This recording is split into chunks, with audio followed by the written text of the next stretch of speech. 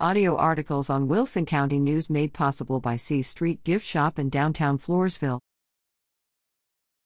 Connolly Memorial proposes to lower 2022 property tax rate, discusses area growth. Video below. The Wilson County Memorial Hospital District Board of Directors has approved to propose a no new revenue property tax rate for 2022.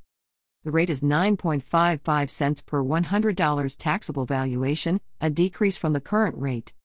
The action came August 15 after a brief presentation by Carl Hittle, Chief Executive Officer of Connolly Memorial Medical Center's management company, Endeavor Healthcare. "My opinion is to take the no new revenue tax rate," he said. "We don't need more this year." While board members readily agreed, some members also suggested they might have to support a property tax increase in coming years. "We need to be vigilant," board member Larry Richardson said. "It's better to raise taxes a little over 3 years than a lot in 1 year. But leave it this year." The no new revenue tax rate is projected to bring in $4,738,071 for the hospital district. This compares to the 2021 property tax rate of 10.54 cents per $100 taxable valuation, which produced $4,531,143 in revenue. In other action, board members approved action taken at a July 28 Executive Committee meeting to designate Wilson County Tax Assessor Collector Don Polasek Barnett as the designated tax officer to calculate the 2022 property tax rates.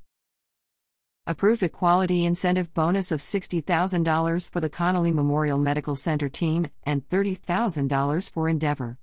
Approved a physician contract with a podiatrist, Travis Holloway, DPM. Approved a professional services agreement with RVK Architecture, architectural consultant for renovating Building 495 at the medical center site, to provide more space for physicians. Approved credentials for medical staff, following an executive session. Heard a presentation by Hospital Chief Executive Officer Bob Gillespie, who offered plans for physical expansion of the hospital district on his Floresville and La Vernia properties. See related article in next week's issue. Grips at WCNonline.com.